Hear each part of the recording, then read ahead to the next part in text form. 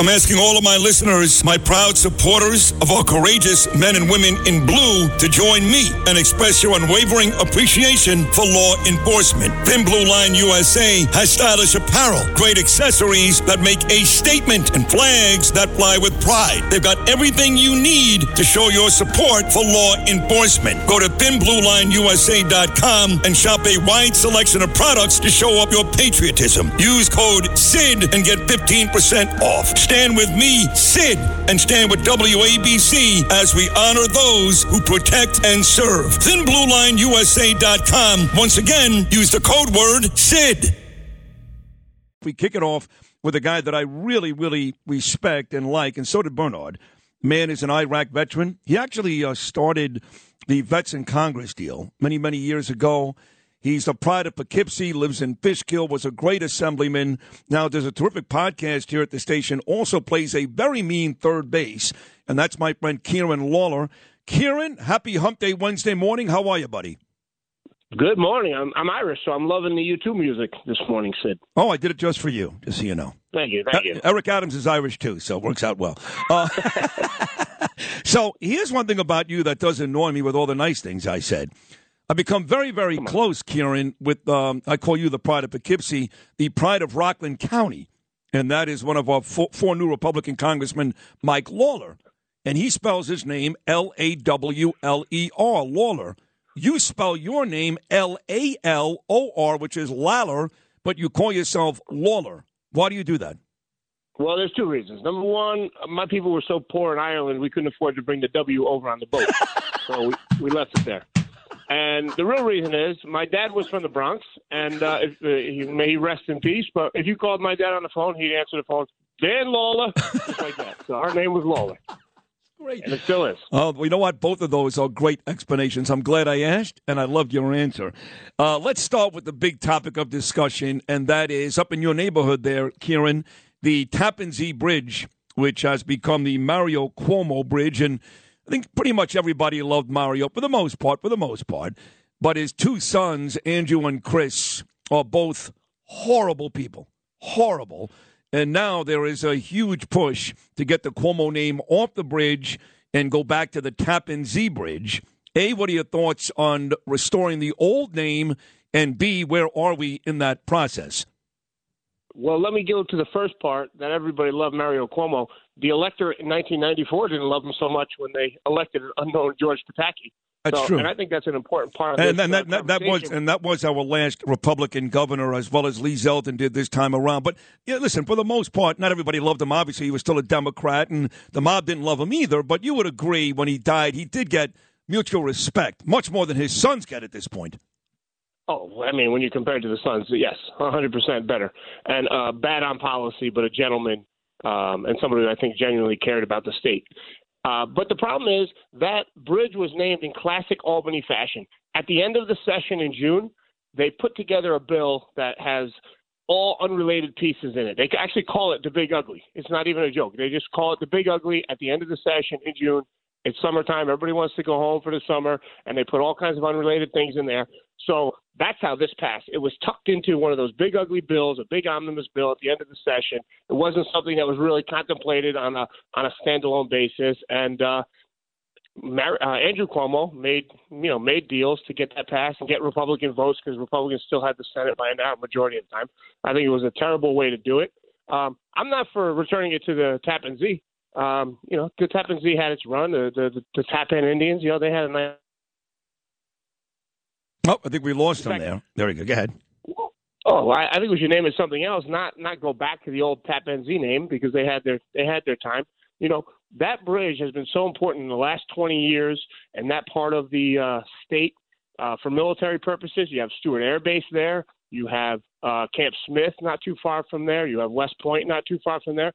And so many who served overseas post 9/11 in Iraq, in Afghanistan, who lost their lives, use that bridge to get to their training facility, use that bridge to get to their deployments. And I always thought it should be named. I wrote an article about this in the Post years ago.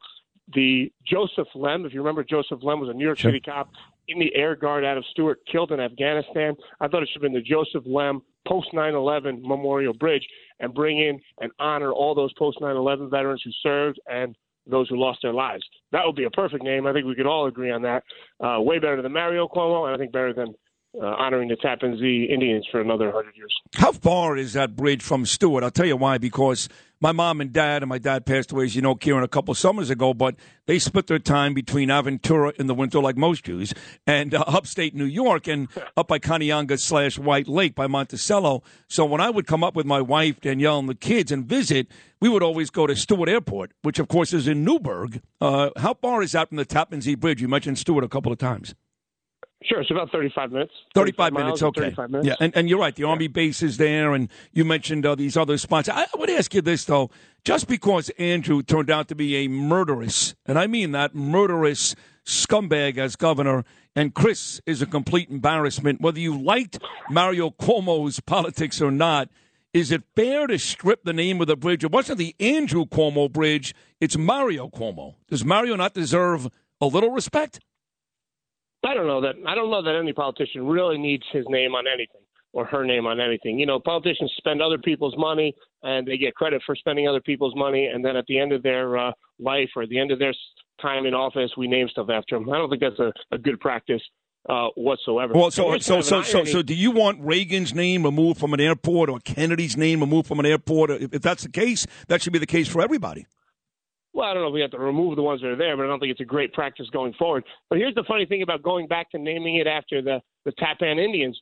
In New York State, Kathy Hochul came down with a decree recently.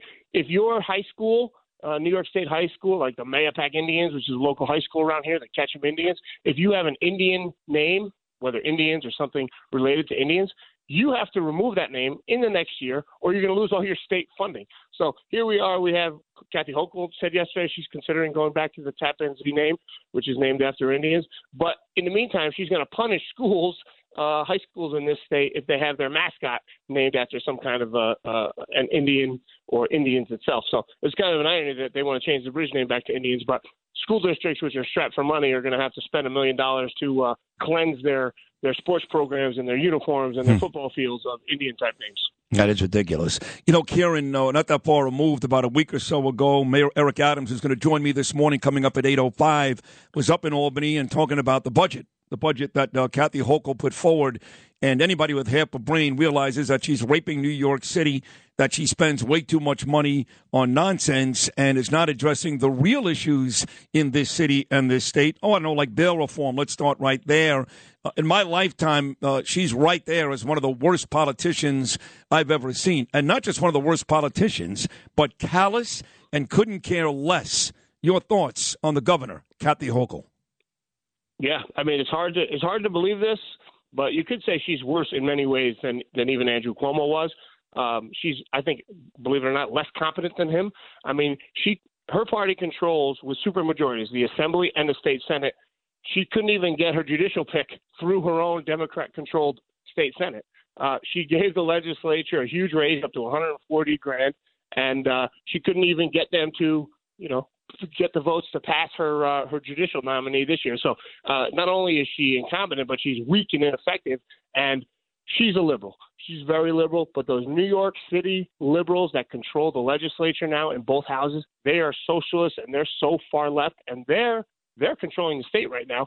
And whereas Kathy Hochul, at least she's answerable to the whole state. She had to stand for election in the whole state. A couple of these really liberal, socialist, small-time AOC-type senators and assembly members, they're answerable to a little neighborhood in New York City, and they're calling the shots for the whole state, and it's hurting the whole state. And that's why you see this crime problem related to the bail and discovery law that passed a few years ago that they gave some lip service to before Election Day, but nobody's really in Albany right now looking to fix it. Hey, Kieran, what does 105 look like these days? Again, I know you were born in Poughkeepsie. I think you still live in Fishkill, but what does that area look like these days? I don't mean aesthetically. It's a gorgeous area, green and plush and all that. But in terms of economy and just the crime, those types of issues, how does it look, your district, these days? Yeah, a lot of people think I was born in Poughkeepsie. Actually, I was born in a manger, but maybe I shouldn't say that on Ash Wednesday. Poughkeepsie, the greater Poughkeepsie area, the city of Poughkeepsie, a lot of crime problems. But you get to the surrounding towns like East Fishkill, where I live, Fishkill, Wappingers. Those are good, solid suburban towns.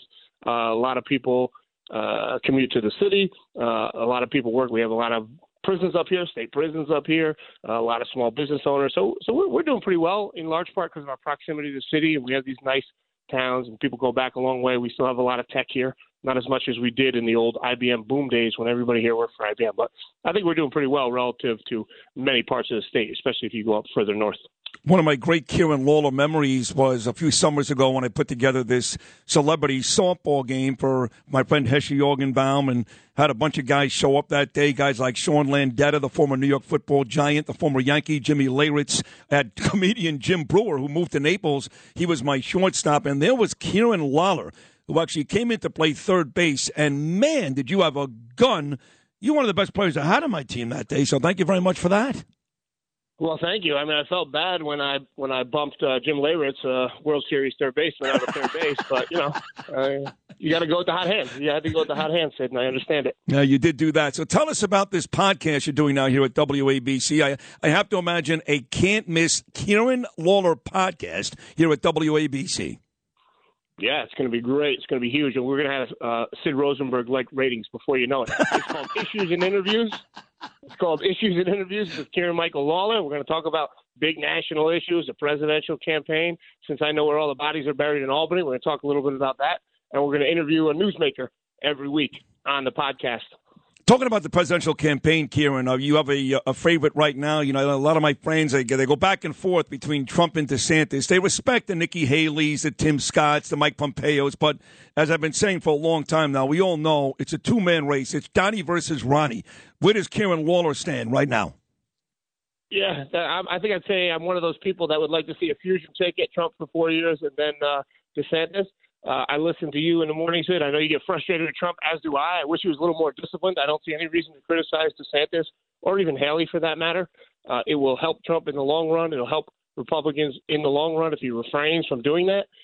So, I'm for Trump, but every once a week or so I read something that he tweeted or put on his own social media, and I cringe a little bit. And I want more discipline out of him because I want to bring in voters. And every presidential election seems like, we have to win this one. We're going to lose this country. 2024, we have to win that one, whether it's Trump or DeSantis or even Nikki Haley. Yeah, no, you said exactly how I feel. I mean, he's my guy. I'll vote for Donald Trump. Tweets. Yeah, his tweets. I mean, well, now it's his Truth Social, but, I won 12 years. I won 4 more years of Trump, just shut up, and then 8 years of DeSantis. I won 12 years of Republican rule and stop this nonsense. One more picture of Biden and Zelensky, I'm going to barf. Anyway, I love you, Kieran. That's a great job this morning. Congratulations on your podcast here at WABC. We are teammates once again, and I couldn't be happier. And, of course, as always, thank you for your service.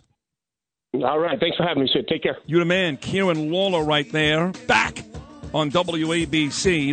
If you've had an accident, trust Gabo Law. Personal injury and medical malpractice attorneys with decades of experience who will provide the attention you deserve and deliver the best possible results in the shortest amount of time. Gabo Law has recovered millions for their clients and will be able to help you. But don't take our word for it. Read all of their 5-star reviews from former clients on Google, Avo, and Facebook. Call Gabo Law today at 800-560-0214 for a free consultation or email at info@gabolaw.com. Gabo Law, where winning is no accident.